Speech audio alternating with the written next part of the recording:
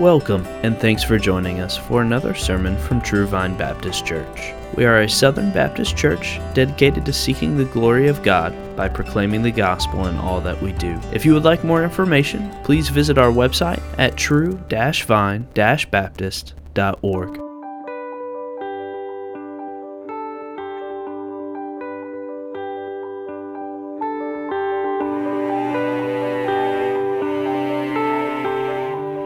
Turning three things. Let me pass along. First, last week I mentioned the manuscripts to the sermon series on the Reformation. That was popular, went like hotcakes, so we printed off some more. So there's some manuscripts up here if you'd like to grab some of those and read through that sermon series that I mentioned last week. Secondly, this past week was our annual Southern Baptist Convention. Now that happens every year, but not every year is it in the news, and nobody ever asked me about it.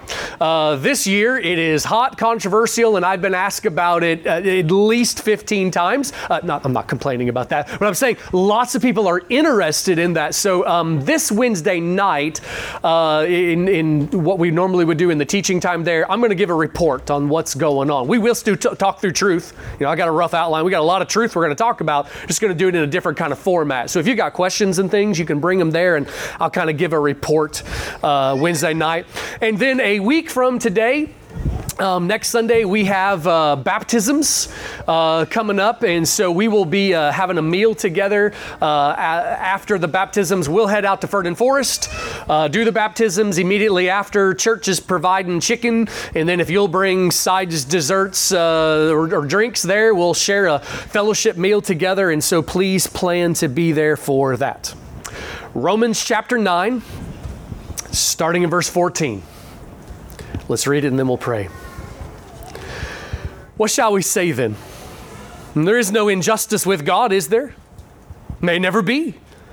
For he says to Moses, I will have mercy on whom I have mercy, and I will have compassion on whom I have compassion.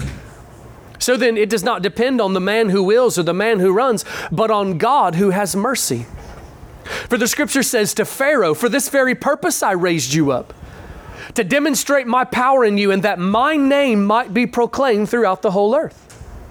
So then, he has mercy on whom he desires, and he hardens whom he desires.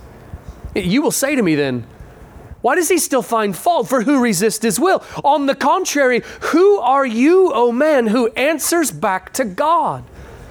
The thing molded will not say to the molder, why did you make me like this? Will it?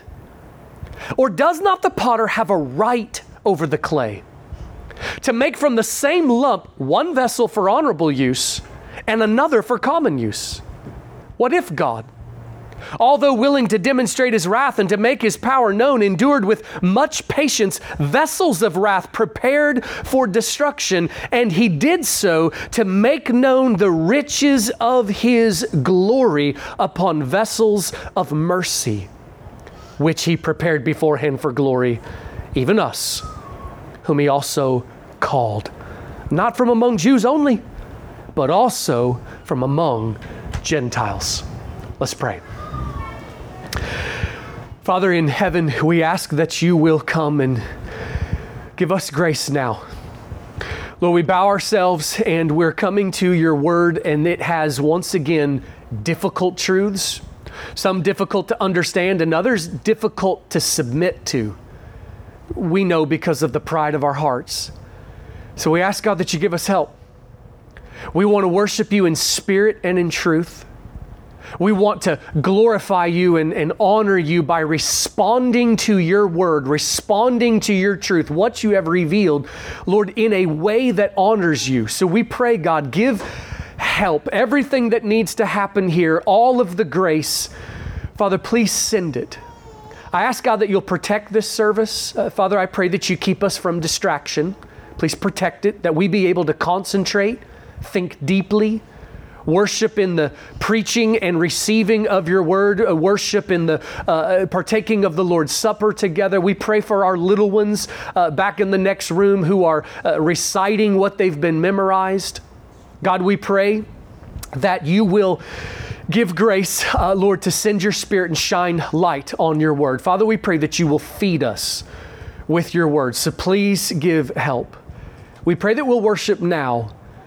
But God, we also pray that when we leave here, we'll live a life of worship as we are changed by having encountered you in your word.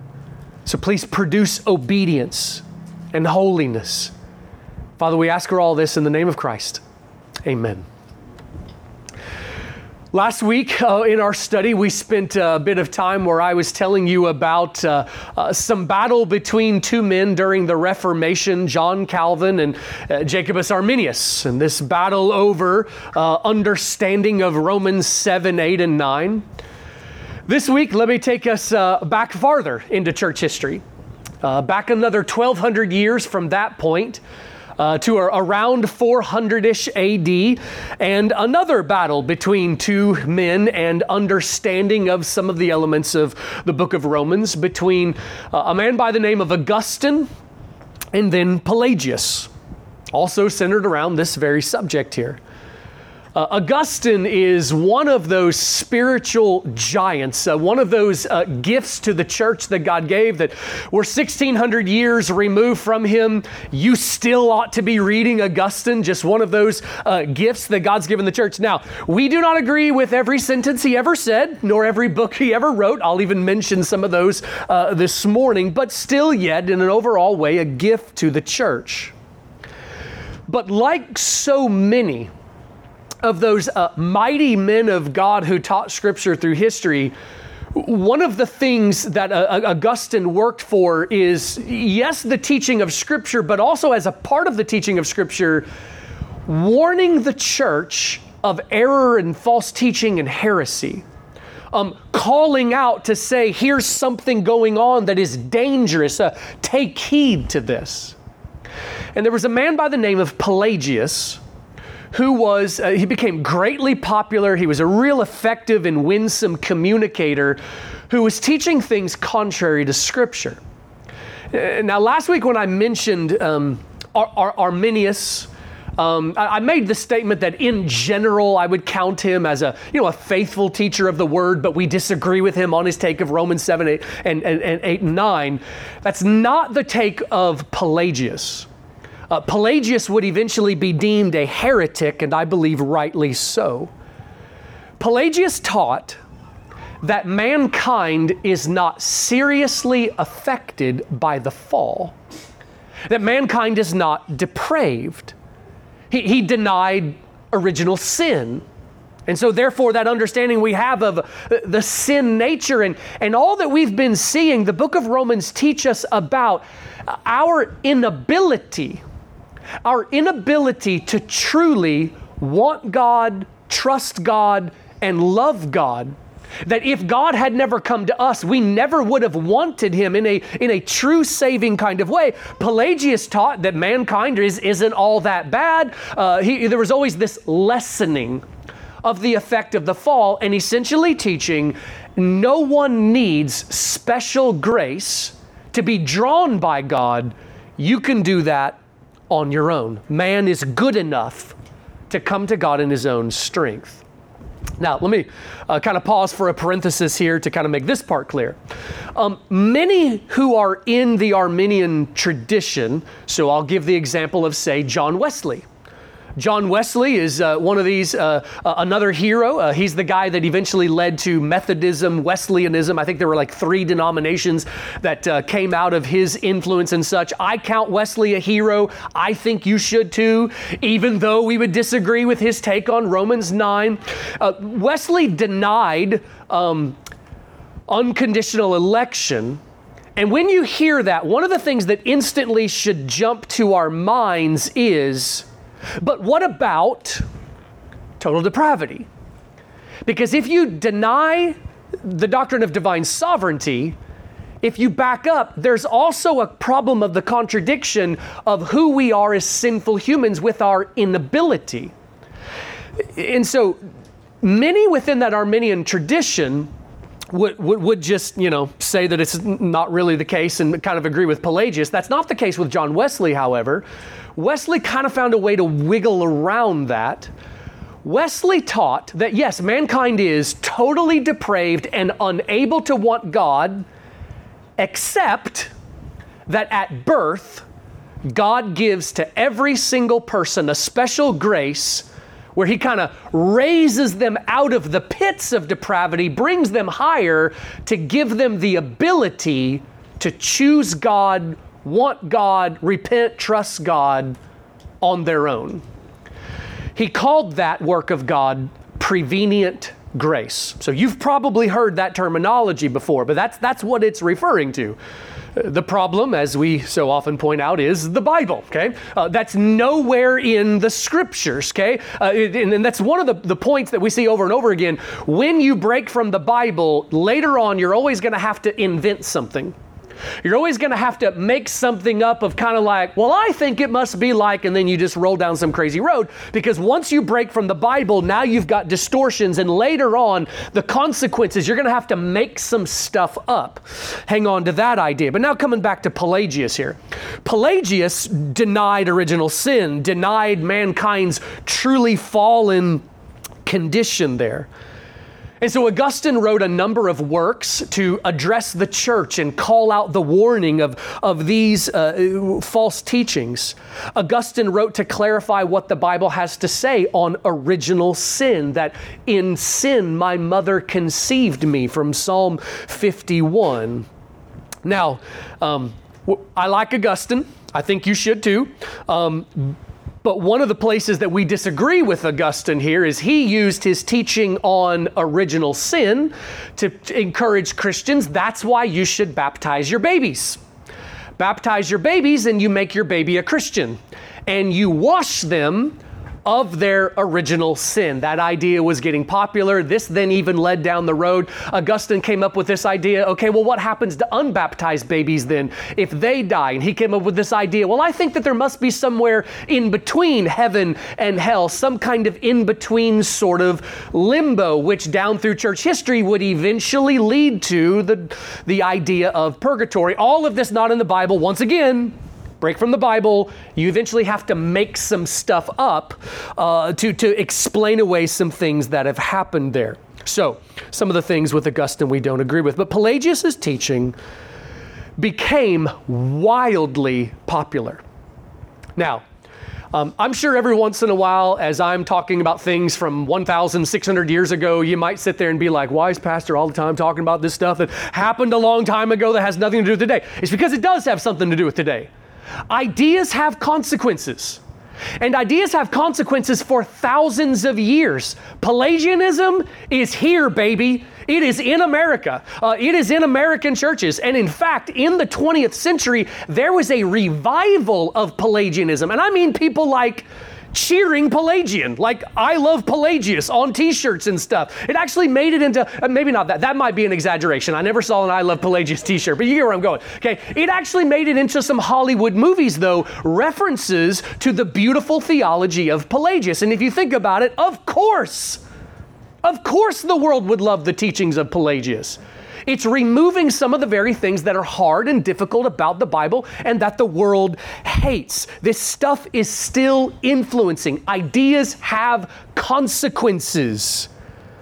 But after Pelagius died, a couple decades later, his teachings were still plaguing the church. And actually at the Council of Ephesus in 431, the church deemed Pelagianism to be heresy.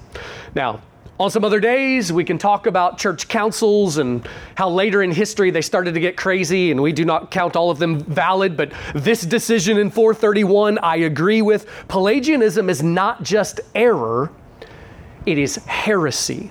There's a difference. Heresy is the kind of stuff that leads to destruction. And Pelagianism is, what is amazing is that as I describe Pelagianism to you, you were probably thinking, I see it all around me. There's a reason why we need to know church history, where we fit in the story, and heresies we've already dealt with. We shouldn't have to deal with them again once we've declared them heresy in history.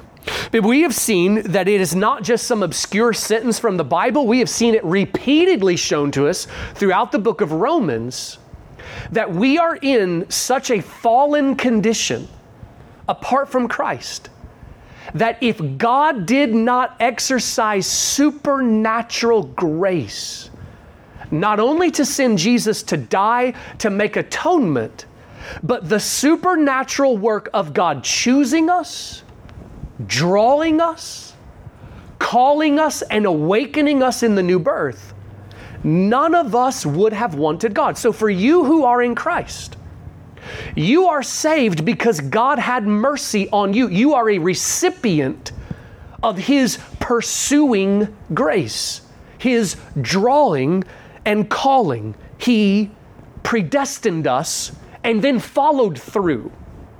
And so Romans 9 has been showing us more about this work of God predestining, and it's been wrestling through some of the questions of our hearts, like, is that unrighteous? For God to predestine a normal, sinful human reaction is that fair? Is God allowed to work like that? Verse 14 asks the question, there is no injustice with God, is there? And then the rest of the passage begins to unfold. We saw in verses 15, 16, 17, and 18, 3 answers given to that question. Of course, it's not unrighteous. The Bible says so. Predestination is an act of God's mercy. Predestination and this work of God in hearts is how the world has always worked, and quoted from the Old Testament showing us this. But then in verse 19, there's a bit of a transition. It's not a huge transition, but it's a bit of a transition in that a question is asked more specifically on this. Because in verses 17 and 18, it's introduced about God's work of hardening some individuals. Verse 19 then asks this question that maybe you have asked in your own heart. If that's the way that God works, if God has ordained a plan, then why are we still accountable? That is still a question of righteousness. It is still a question about whether it is righteous for God to act in this way. And so 2 more answers are given, and that's what we'll begin to cover. Where the plan this morning is to finish up this point, finish up verses all the way through verse 23 there, maybe just touch just a little bit of verse 24. Finish those up. We'll see the 2 answers, and then finishing up the text, verses 22, 23, 24 there. That'll be the final one we look at that summarizes God's purposes and what's been shown in all of this. So, we're ready for, if you're taking notes, subpoint letter E, which is lay your hand over your mouth. So look at verse 19 again. You will say to me then, why does he still find fault? For who resists his will? The question here is, if God ordains all that comes to pass, then why is anyone accountable? If God predestines, and His secret purposes will come about, then that means that even sin that is committed somehow fits into His ordained plan. That'll make your head spin. That'll give you some sleepless nights. And understand that there are some who take this to like some disastrous places. Instead of going where the Bible goes, they go wherever their mind wants to go. Okay, like, oh, well, my sin's predestined by God. Well, then live it up. Essentially giving themselves justification for whatever they want to do. But if we ask the question, those who do not believe, why are they responsible for their unbelief? Now, let me point this out as well. If we are teaching the doctrine of God's sovereignty rightly, then we will ask this question, right? Because that's where the text goes. Okay, just like if you teach the doctrine of justification by grace through faith rightly, you will get the question, well, what about abusing grace? Because that's where the book of Romans went. If we are rightly teaching the doctrine of God's sovereignty, then the question will come up of things like, if God is sovereign, then do my actions and decisions and prayers and evangelism matter? Okay, so this is where the text is bringing us. Now, when that question is asked, okay, I'm a human, I think in human ways, there's a place that I instantly want to jump to. So you ask me, the preacher, that question, there's somewhere that I instantly want to go to. Where I instantly want to take you to is to Romans 10. Because in Romans 10, there's going to be this beautiful, helpful unfolding of human responsibility, human accountability, okay? It is so beautiful that God designed the Bible that Romans 9 and 10 are right next to each other. Divine sovereignty, human responsibility, right next to each other, given as a help. And so what we'll see in chapter 10 is that your prayers count and matter. Your evangelism is necessary. Yes, your decisions, they are real decisions. We're not robots. We're not puppets. Divine sovereignty and human responsibility, they synchronize. They're not enemies. They're friends. They work together perfectly. And to God, it's not difficult. To us, it's difficult. To God, there's no difficulty. And we'll talk more about that in Romans 10. But what you notice is that that's not where the text brings us first. When the question is asked about why is anyone accountable, what about my decisions or people's belief, all that kinds of thing, there is a bigger issue at stake before God brings us to feel better. Where does the text do? Where does the text bring us? First, it brings us to submit to the sovereign rule of God. So even before we go to the place that really answers our questions so that I can sleep at night, the very first thing it does is brings up the need to submit to the supremacy of God's rule. So it would be kind of like this. If you were having gospel conversations with somebody and they were working through whether they believe the Bible and they ask you the question, why should I obey God? How would you answer that question? Because you could answer it in a lot of ways that would all be true biblical answers. So for instance, you could answer that question by saying, well, God loves you. And God's law is given to us as a gift of His grace. God's law acts as a guardrail to keep us from driving off a cliff into misery. Obeying God will lead to your greater joy. Okay, that is a true biblical answer. But let me ask you, is it the most important answer? Is it the weightiest answer? No, there is an answer that is more definitive than that. And the first and most primary answer is God is Lord. God is ruler. He is the supreme over all of creation. You belong to Him. You owe Him submission and obedience and worship. You should obey God because God is God. That answer is the greater answer. That answer is the one we need to know even before the others.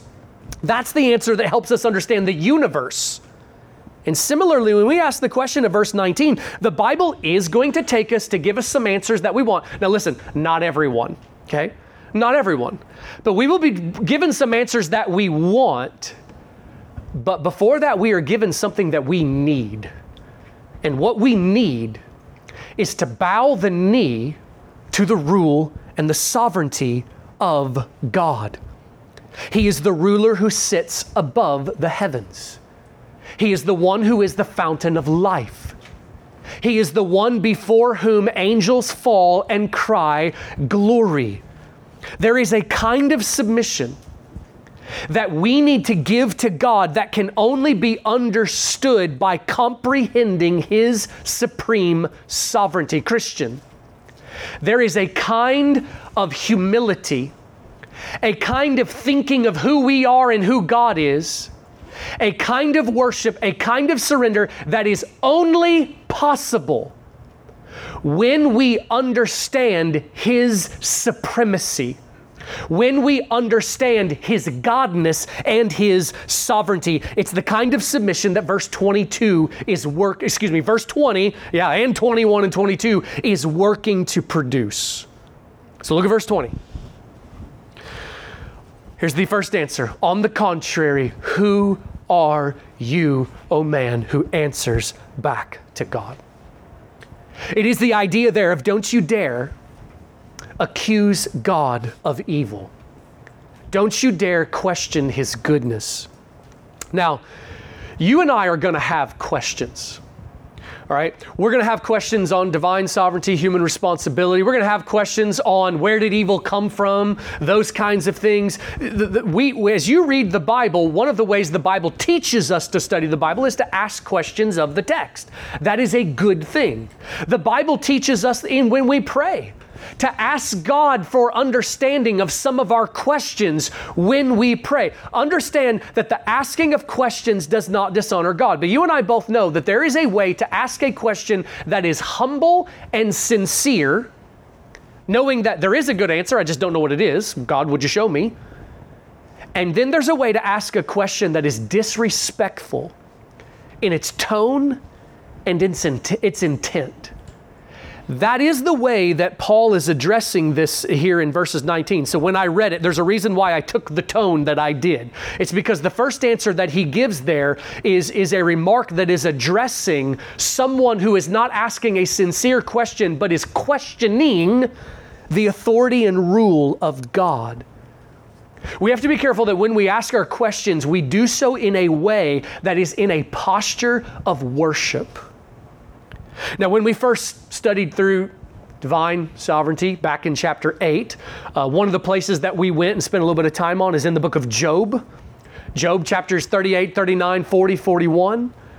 At the end of that book there, after Job had spent many chapters questioning and complaining against God. Now we know, not in a blasphemous way, Job did keep a heart of worship throughout that, but it is the case that Job did cross the line from time to time in questioning and complaining. After a long section of that, God finally addressed Job. God spoke. In chapters 38, 39, 40, and 41 are God asking Job hundreds of questions that are meant to reveal his godness and his supremacy. God asked Job, "Where were you when I cast the stars in the sky? Have you ever in your life commanded the morning? Can you bind the chains of Pleiades so that its stars continue in its existence? Do you know the storehouses for rain? Can you make it snow? Can you form babies in the womb? Can you create a Leviathan and then feed him? Can you understand the way of a bird in flight and then let alone create the world in which those laws exist? Do you know the expanse of the universe? Are you able to provide water for the ends of the earth? Can you fix the seasons? Can you lift your voice to the clouds so that they obey your voice? Consider the wisdom, the wonder, and the glory of the creation that God made and rules and governs, and be in awe." And at the end of that, Job replied, "I lay my hand on my mouth. I have declared that which I did not understand. Things too wonderful for me, therefore I retract and I repent in dust and ashes." Sherman Nagall wrote a short poem capturing this main point of Job.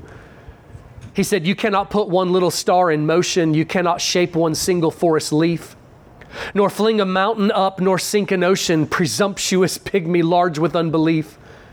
You cannot bring one down of regal splendor, nor bid the day to shadowy twilight fall, nor send the pale moon forth with radiance tender, and dare you doubt the one who has done it all?"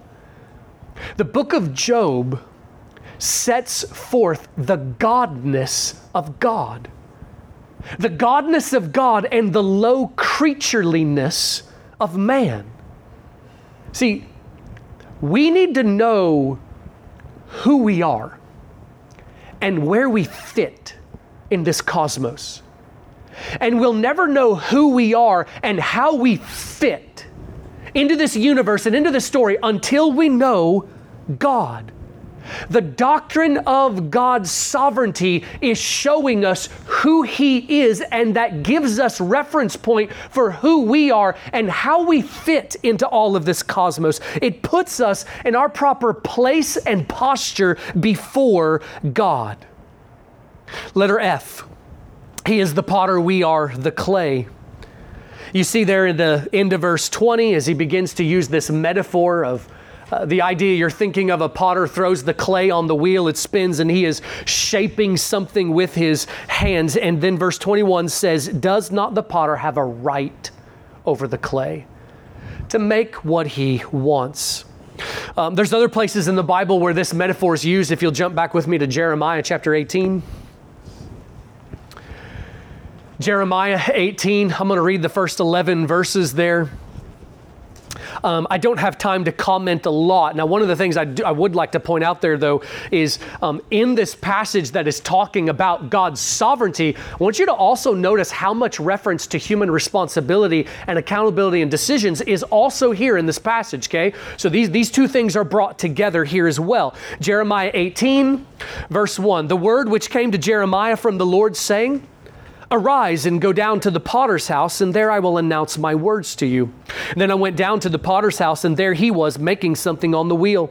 But the vessel that he was making of clay was spoiled in the hand of the potter. So he remade it into another vessel, as it pleased the potter to make. Then the word of the Lord came to me, saying, can I not, O house of Israel, deal with you as this potter does, declares the Lord. Behold, like the clay in the potter's hand, so are you in my hand, O house of Israel. At one moment I might speak concerning a nation or concerning a kingdom, to uproot, to pull down, or to destroy it. If that nation against which I have spoken turns from its evil, I will relent concerning the calamity I plan to bring on it. Or at another moment I might speak concerning a nation or concerning a kingdom, to build up or to plant it. If it does evil in my sight by not obeying my voice, then I will think better of the good with which I had promised to bless it. So now then, speak to the men of Judah and against the inhabitants of Jerusalem, saying, thus says the Lord, behold, I am fashioning calamity against you and devising a plan against you. Oh, turn back, each of you, from his evil way, and reform your ways and your deeds. Now, there in Jeremiah, God's using this illustration to refer to the way that he is sovereign over nations, to form, to bless, to uproot, to judge. In Romans 9, it is addressing individuals and concerning the way that God draws some to himself, God lets others go to what they want, and even to certain like Pharaoh and Esau, God hardens. But God has the right to do as he pleases. The argument in Romans 9 is that God created everything that exists. You know, there not only weren't planets and stars when God first made the world, there wasn't even the material to make the planets and the stars. God formed matter. He created atoms. And what the basic argument is, what God created, what he formed, he has the right to rule. He owns it. It belongs to him. He has the right to govern it. God created matter, therefore God owns, has the right to rule. He governs all that he has made, and he has made everything. Creation is in the hands of God. There's a reason why the Bible opens up with, in the beginning, God created the heavens and the earth. There's a lot more being preached there than just the God made stuff. It is also preaching his ownership of all of the cosmos. It's preaching his right to rule. All belongs to him. Creation was made to be in subjection to God. It's all under his rule. And again, you'll never know who you are, and you'll never understand where you fit in all of this world until you understand creation. That you are made of the dust, but formed by God's hands into his image and given dignity by his life being in you. But consider the argument again, back in Romans 9, with the potter and the clay. God's ownership of the universe and his sovereignty means he has the freedom and the right to do what he desires because it belongs to him. In verse 20, who are you, O man, who answers back to God? It means, what makes you think that you have the right to call God to account? What makes you think that you would have the right to say to God, I demand that you give me an answer on this? What authority do you think you have over him? What power? What do you think that you have that he needs that you're going to withhold from him if he doesn't give you the answer that you demand? What would make you think that you have the right to take him to court, so to speak, either metaphorically or actually? God is the highest authority. You know, if you have a court case on earth and you believe that the ruling was unjust, you can appeal to a higher authority. And in our nation, you can keep doing that until you would come to what we call the Supreme Court. Let's just pretend for a moment that there was a human court even higher than that. I'm glad there's not, but let's just pretend that there was.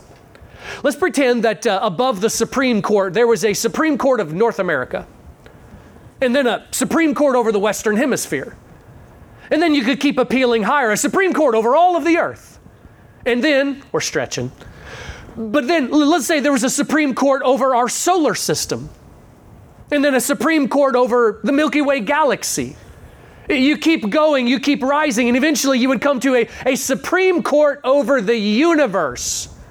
But we're still not done, because we've not even begun to talk about the spiritual world, the heavenly realm. You would eventually keep working your way up until you would reach whatever the highest court of authority is over heaven and earth. Well, friends, there is a court of authority that is over the heavens and the earth. It is the rule and the sovereignty of the Lord Jesus Christ, who is Lord of heaven and earth, and he sits at the right hand of the Father. And the point is, there is no authority that is higher. There's nobody that has the right, the authority, or the power to just bully their way in there and call God to account. You do realize that if God were not righteous, that would be really scary. You always got to be so thankful that he is holy and righteous. I think a lot of times we don't comprehend just how terrifying the universe would be if that was not the case, because there's nobody that can do anything about it. There's nobody that has authority over God. There's nobody, so I'm speaking like Paul says at times, I'm not blaspheming, I'm just humanly speaking. If God did wrong, he would never do this. But if God did wrong, there's nobody who could do anything about it. Because there's nobody who would be able to go and arrest him, bring him to some court. He is the highest authority. God is not under a law. There's no law that God sits beneath that he has to obey. It works the other way around. He is the holy and righteous one. Now, thankfully, he desires only what is holy and righteous. He does only what is holy and righteous, but he's the one who gives law. He is not under law himself. And what that means is that he has the supreme right to rule. And every time mankind on earth, feels really puffed up and they ask some question of something like, well, what I demand him to answer to is, lay your hand over your mouth. Who do you think you are that you can call God to account?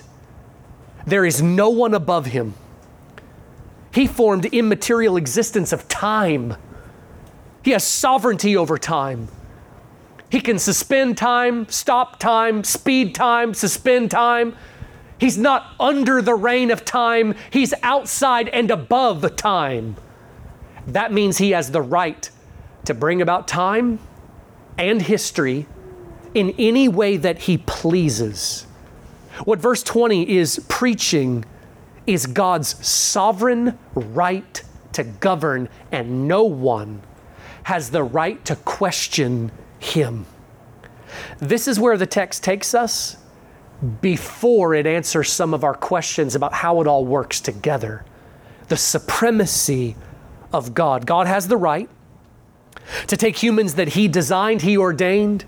He decreed their existence. In His book were written all the days that were ordained for them, when as yet there were none of them. He has the right to take souls that were marching towards hell and save some of them, let others go to what they want, and even to harden some of them. And He is righteous in all of it. Well, now look at the end here. Last subpoint, letter G, how verses 22 to 24 sum up all of this. God's eternal purpose, the display of the glory of His grace. Read starting in verse 22 with me again. What if God, although willing to demonstrate His wrath, meaning that when He ordained a plan for the earth, He was willing to demonstrate wrath, and to make His power known, as He did with Pharaoh, endured with much patience vessels of wrath. That would be referring to those who will not eventually be saved. Vessels of wrath. And then here's the last of the hard parts that Romans 9 is going to teach us. Prepared for destruction. Meaning that there is a way in which this fits into the ordained plan of God. Verse 23, and He did so. So here's why He did all of that.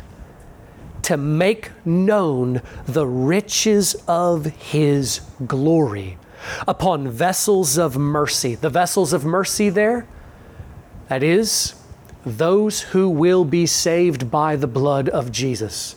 Those who have been saved, those who are right now, those who will be saved by the blood of Christ. Vessels of mercy, which He prepared beforehand for glory. So why did God ordain history as He has? That's what these verses are addressing. And guys, these passages are so critical. This is the Bible once again giving you the answers to the greatest questions, the why. Science will never be able to tell you the why. It can tell you how, and it's never able to answer the why. Philosophers through history, they've tried to answer why questions, and a lot of them have ended up insane, literally, sometimes metaphorically. Crazy roads trying to answer the why. The Bible is giving us the true why behind it all.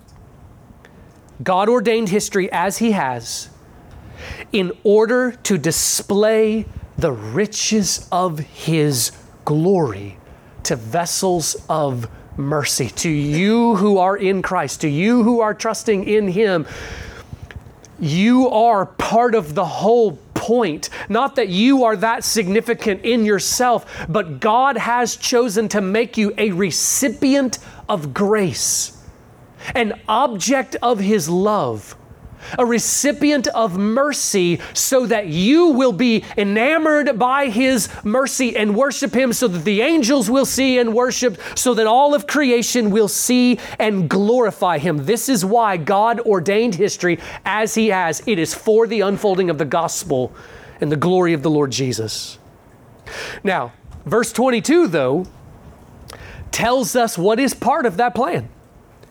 Part of the work of outpouring of mercy involved others, other sinners who would not be saved. These vessels of wrath prepared for destruction. It is another one of the realities here, and this is the last of the difficult truths, that there is a way in which this fits into the ordained plan of God. God designed people in His mind to create, and of those who were marching towards hell, He chose to save some and chose to pass over others. So this is sometimes referred to as double predestination or reprobation.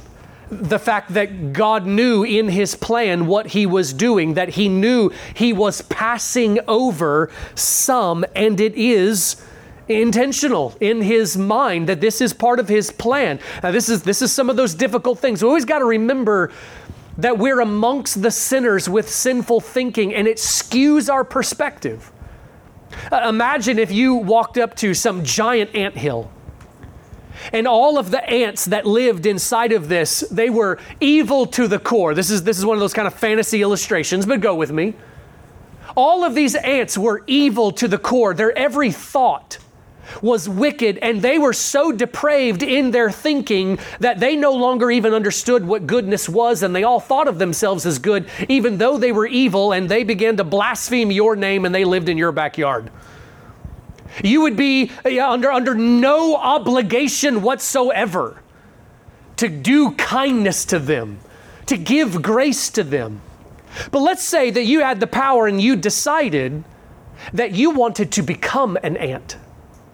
And you came to the ants there, and you died in the place of some of them. You would have the complete right to choose if you wanted to save some of them, or to pass others over, or even to harden the hearts of some. What Romans 9 is saying is that God ordained a plan, and He viewed a history like this, and He has chosen what He wants to do, and He's righteous in all of it. He was under no obligation to save any of us. It is nothing but grace that saved even one individual from history, and He has chosen to save many. But part of it that we have to recognize and know just as truth, He chose to pass others over. And to just kind of show that this is not some obscure verse in the Bible, let me tell you 3 other places where this same kind of truth is told. Proverbs 16:4 says, "The Lord has made everything for its own purpose, even the wicked for the day of evil." 1 Peter 2:7-8, speaking of Jesus, says, "The stone that the builders rejected, this became the very cornerstone, and a stone of stumbling and a rock of offense. For they stumble because they are disobedient to the word, and to this doom they were also appointed." Jude 1:4 says, "For certain persons have crept in unnoticed." That's crept into the church, into the visible church. "Those who were long beforehand marked out for this condemnation, ungodly persons who deny our Lord Jesus Christ." God decreed a plan of history, and it involved a number of things.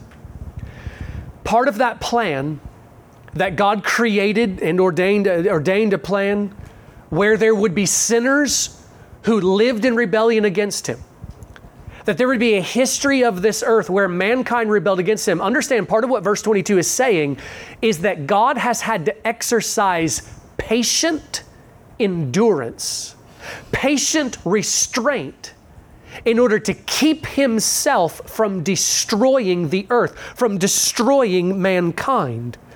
Now, I know that when I say that kind of thing, if you're new to studying the Bible, that sounds just strange to you.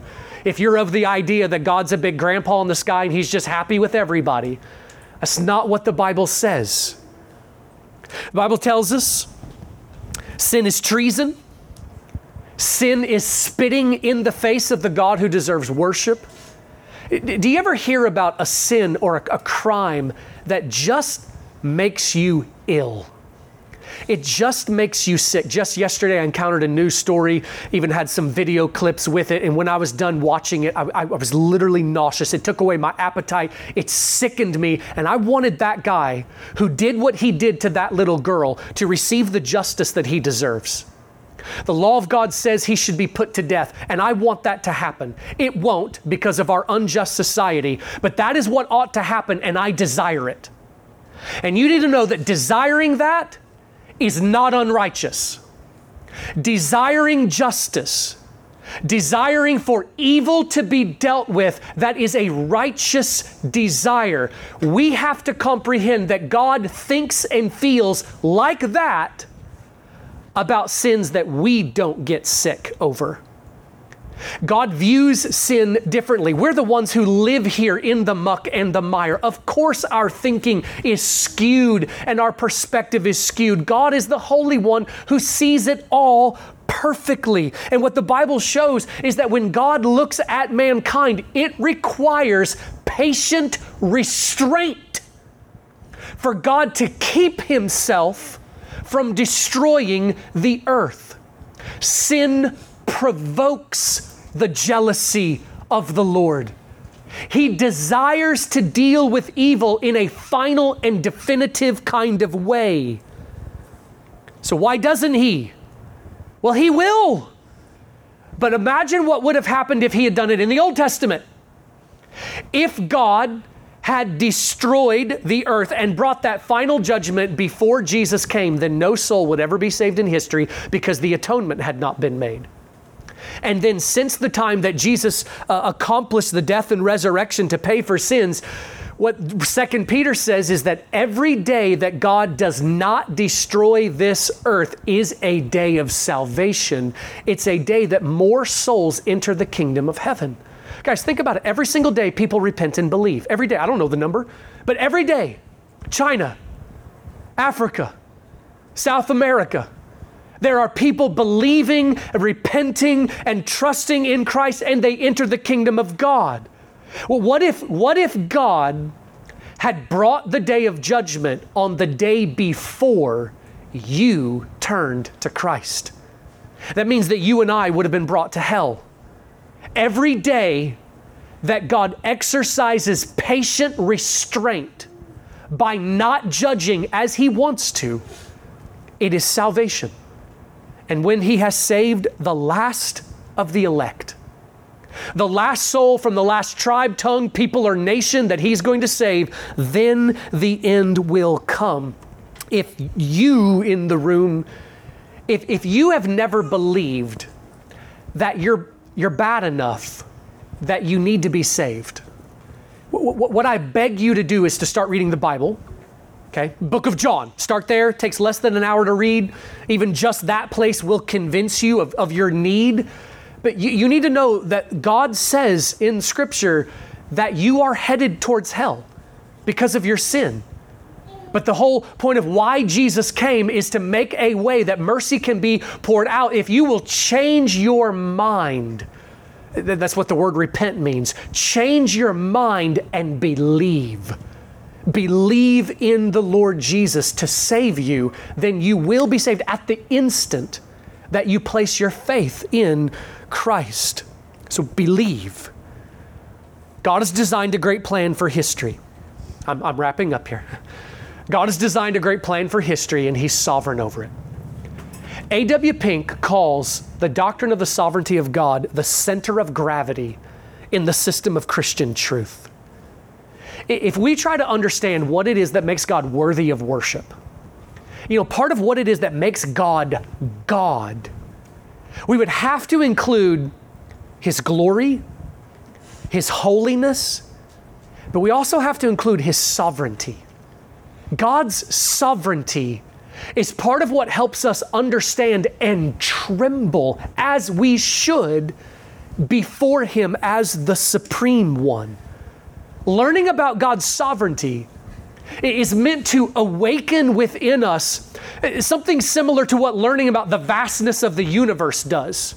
You learn about the vastness of the universe, the bigness of stars and such, and your sense of wonder in His creation is just amazed, and you want everybody to come see this. Learning about the sovereignty of God over history, decreeing a plan, saving souls, awakens a gratitude and a reverence, a fear and trembling that we see Him more of who He is.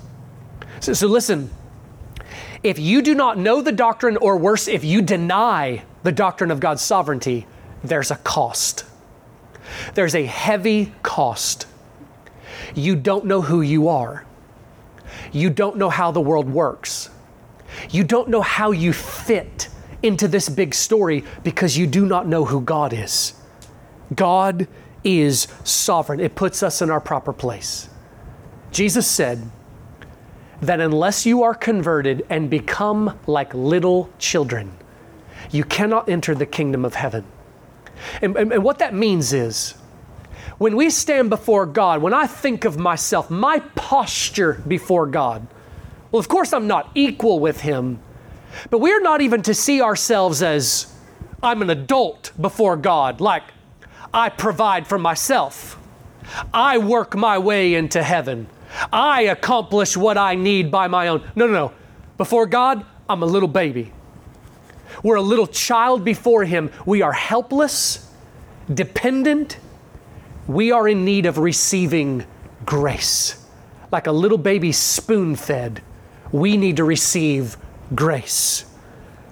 That, by the way, is another reason why the Lord's Supper is an accurate metaphor for the gospel of salvation. By grace, we receive from His hand. Let's take a minute or two here, as we often do. I'm going to give a bit for silent confession of sin, preparing our hearts. I'll end us in prayer in a bit, and then I'll give us some more instructions here in just a bit. But I'll give you a minute or two for silent confession of sin.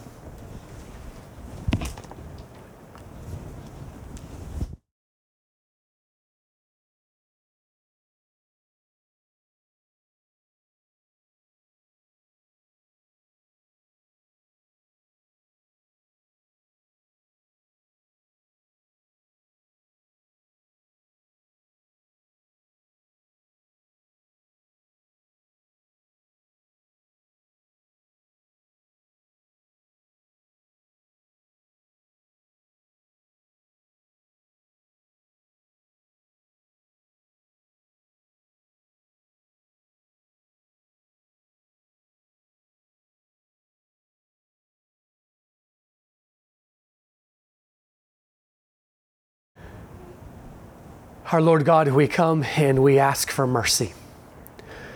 We are confident that the death, the burial, the resurrection of the Lord Jesus has accomplished the atonement for our sins, that we who have trusted in Christ, in the eternal sense, our sins are already forgiven and pardoned. But Lord, we know that in the ongoing sense of our relationship with You, that we need to confess our sins and that You are gracious to forgive us and restore us. So we ask for that now, O God. We want to be clean before You. We not only want our sins forgiven, that we can have communion with You, but Lord, we want them gone from our life. We want them to be no more. So we pray, cleanse us from our sins. Forgive us, God, for all the ways that we have broken commandments. Forgive us for how we have crossed the line. Forgive us for ways we've fallen short of Your instructions, ways we have omitted duties that You have called us to. Forgive us for ways we've lusted and acted on our lust of the flesh, lust of the eyes, and boastful pride of life. God, please give us grace. We lower ourselves, humble ourselves, and pray that as we remember the sacrifice of the Lord Jesus, that we'll do so reverently. Help us to remember. And we pray this in the name of Christ. Amen. Let me ask Pastor Ben, Ethan, if you guys will come on up here, please, and you guys can go ahead and start setting some stuff up while I address the rest of you. If you want to carry some of that back, just one of the trays. Scripture tells us that when we partake of the Lord's Supper, that this is something that God has given to His people, those who have believed on the Lord Jesus. Scripture tells us that this is only for those that have trusted in Christ, and we believe followed that up in obedience with baptism, that this is not for those that are outside of Christ. The Bible actually says that you would eat and drink condemnation on yourselves if you participate. We're told to approach this in a reverent kind of way, that we are properly prepared, that we've confessed sin, that we not have ongoing habitual presumptuous sin that we've not turned from in our lives. So we approach it in a way that is meant to honor Him, remembering what Christ has done. So let me read to you some of the scriptures, and then I'll give more instruction. The Bible says, "For I received from the Lord that which I also delivered to you, that the Lord Jesus, in the night in which He was betrayed, took bread. And when He had given thanks, He broke it and said, 'This is my body, which is for you. Do this in remembrance of me.' In the same way, He took the cup also after supper, saying, 'This cup is the new covenant in my blood. Do this as often as you drink it in remembrance of me. For as often as you eat this bread and drink this cup, you proclaim the Lord's death until He comes.'" If you choose to partake with us, by the way, you do not have to be a member in order to partake. We just give the warnings that Scripture does. But if you choose to partake with us, please come. We've got a place here and at the back. Please take a piece of the bread, one of the cups. You can return to your seat and then hold off for the time being, and then I'll read some more scripture, and then we'll all partake together. But you can go ahead and come to the front and to the back there.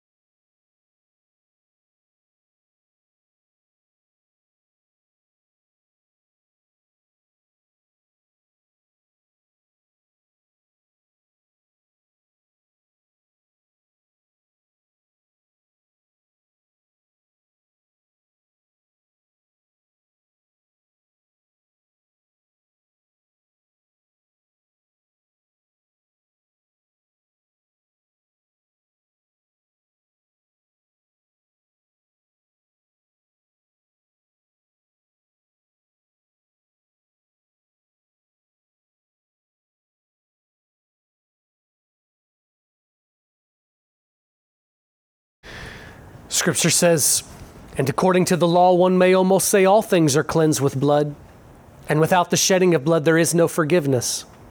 But if we walk in the light, as he himself is in the light, we have fellowship with one another, and the blood of Jesus, his Son, cleanses us from all sin. Let's partake together.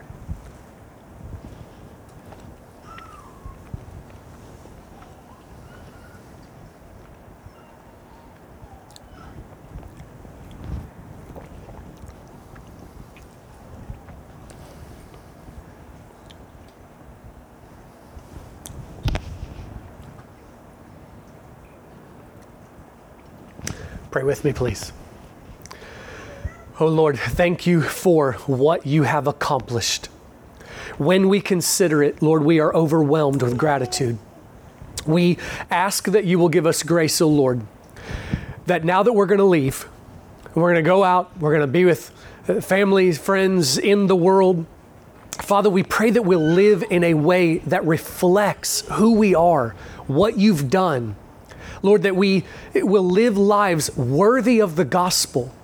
Father, I pray that out of our worship, we will obey with greater intensity, that we'll strive for holiness. Lord, that we'll work for usefulness in your kingdom. We want to glorify you and you be pleased. Increase this desire in us, O God, and bless us. We pray these things through Christ. Amen. God bless you all. Thanks for listening, and we hope you enjoyed this week's message. Tune in again next week as we continue through God's Word at True Vine Baptist Church. We also invite you to like our Facebook page, follow us on Twitter and Instagram at TrueVineIND, or visit our website at true-vine-baptist.org.